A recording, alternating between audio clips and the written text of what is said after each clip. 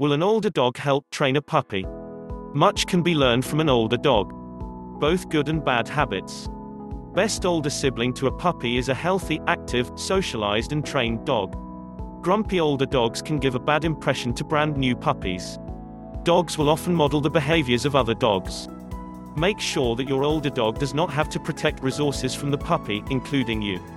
Make sure to provide plenty of mental and physical exercise for both the puppy and the older dog. Better for each dog to have more one-on-one time with you than playtime with each other.